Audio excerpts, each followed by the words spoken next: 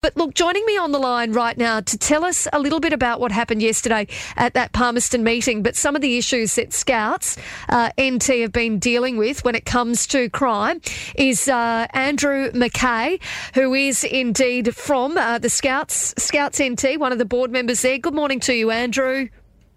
Good morning, Katie. Thanks for having me. Thanks so much for your time. Mate, tell us a little bit about why you decided to attend that meeting yesterday. Well, it was a bit late minute, but I got an email about it and I decided to head on down and see what it was all about. It's on the top of my mind is crime at the moment because last week, Warrabinda, which is a scout-run campground at the end of Howard Springs Road, it was targeted and a number of items adding up to about 15 grand was stolen. And for a volunteer-run organisation, we don't have a lot of money in the bank for items like these. Now, hopefully, insurance comes through, but Yep. it's just really disheartening to see a youth organisation targeted.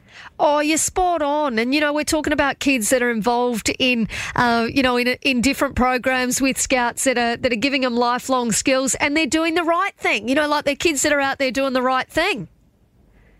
Well, that's it. Scouts NT and Scouts around Australia, it's all about developing young people and giving them skills and helping them become, great members of our society. And it's just a shame to see someone target them. It's really disheartening.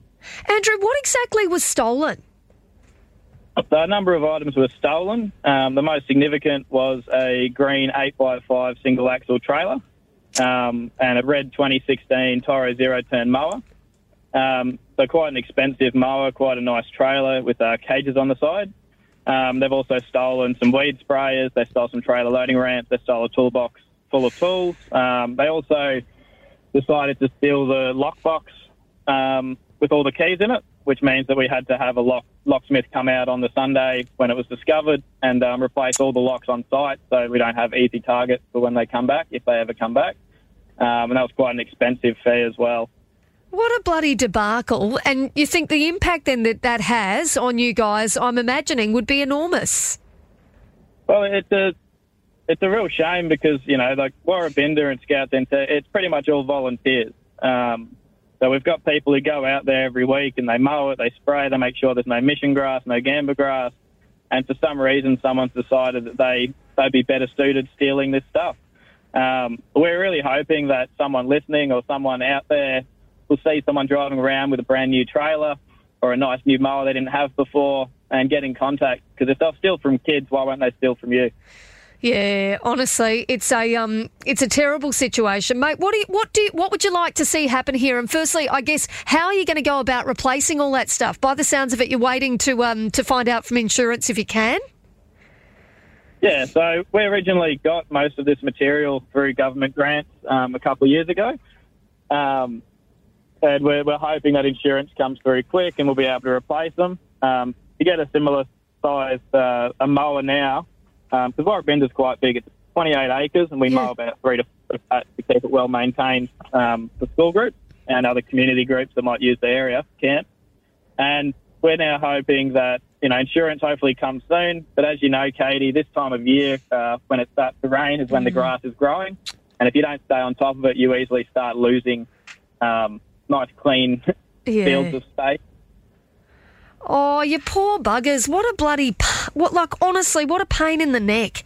And a real loss to you for an organisation that is all about youths and all about teaching them those lifelong skills. What do you want to see happen here, Andrew, before I let you go?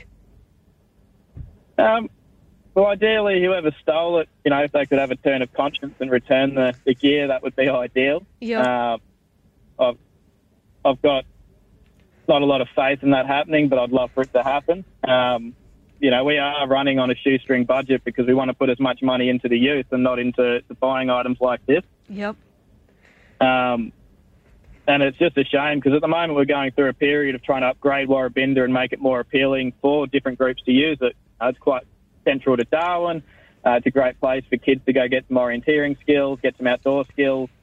And we had people out there on the weekend with a government grant. We're installing, new air cons for the kitchen. We're installing new water bubblers. And now everything's going to be overgrown in about 2 weeks.